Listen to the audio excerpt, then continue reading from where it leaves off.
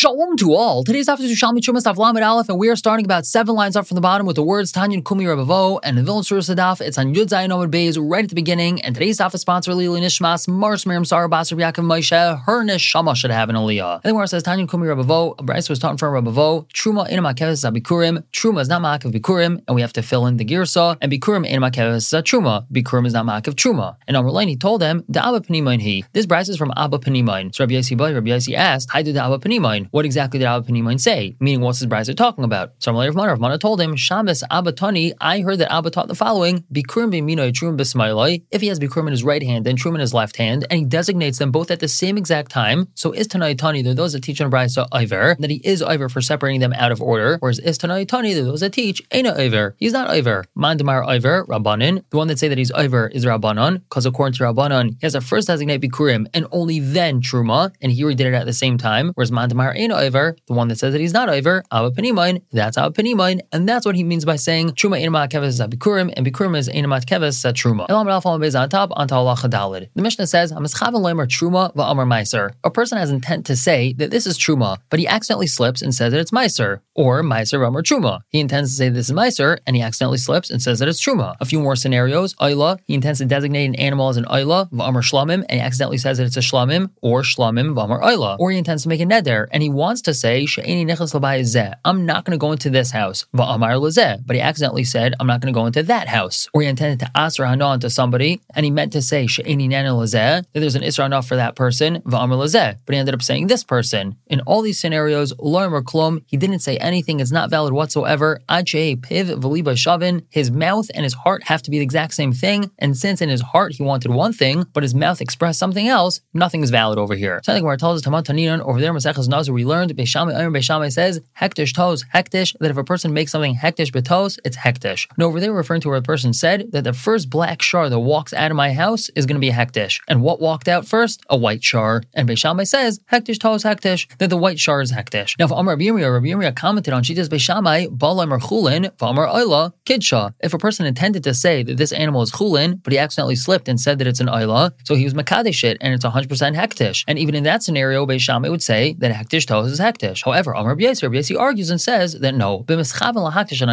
we're talking about where already the person intended to make something hektish.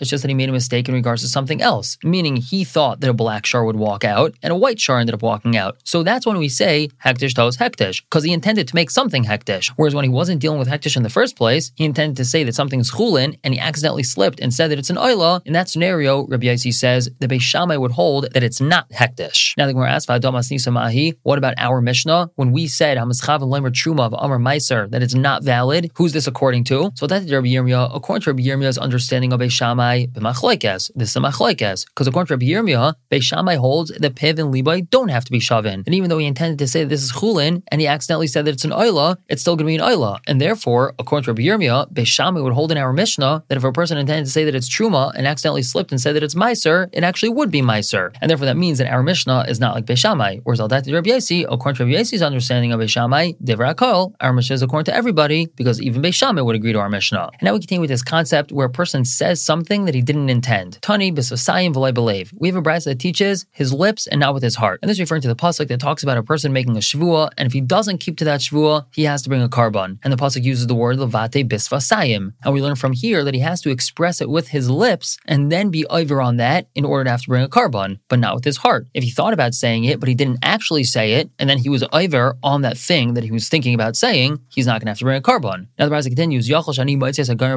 you might think that I'm going to exclude a person who's gaimer something in his heart, meaning if he decided in his heart that he's going to do something and he never intended to express it, and then he was over on that thing, that he's not over, Talmud levate. That's what the pasuk says, levate, and levate means to express. In other words, if he intended to express it and he never expressed it, so it's not considered like he was over on anything. But if he never intended to express it in the first place, and he only intended to make a real resolution in his mind that he will or will not do something, and then he was over on that, even though he never expressed it, he's still Iver. However, Shmuel says,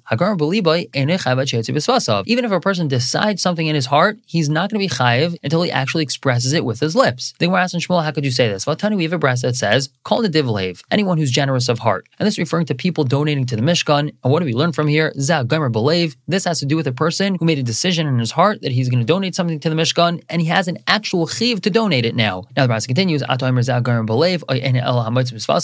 say this only referring to somebody who decided in his heart that he's going to donate something. Maybe it's actually referring to somebody who verbally expressed it. So on top, it says in the pasuk, tishmar, that the expression of your lips you shall guard. So I read of Amar. We already have a different pasuk talking about something that he actually expressed with his lips. So Amani Mikhaim Kolin Divlev. How do I understand this pasuk of Kolin Divlev? Zeh Hankaimer Belev. That's somebody who decided to do something in his heart, and he's chayiv to do that thing even though he never expressed it. So we have a clear brisa, not like Shmuel. The Gemara answers, Mahadamar Shmuel a carbon. Shmuel is talking about a carbon. In other words, in order for a person to be chayiv a carbon for not doing what he said he would do, or for doing what he said he wouldn't do, in other words, a shvuas bitoy, so then he has to actually express it. But in regards to donating to the Mishkan, for example, even if he just decided in his mind, I'm going to donate this to the Mishkan, he automatically has a chayiv to donate it, just like this brisa says. We're going to stop here for the day and pick up tomorrow with a brand new halacha, continue to talk about truma. For now, everyone should have a wonderful day.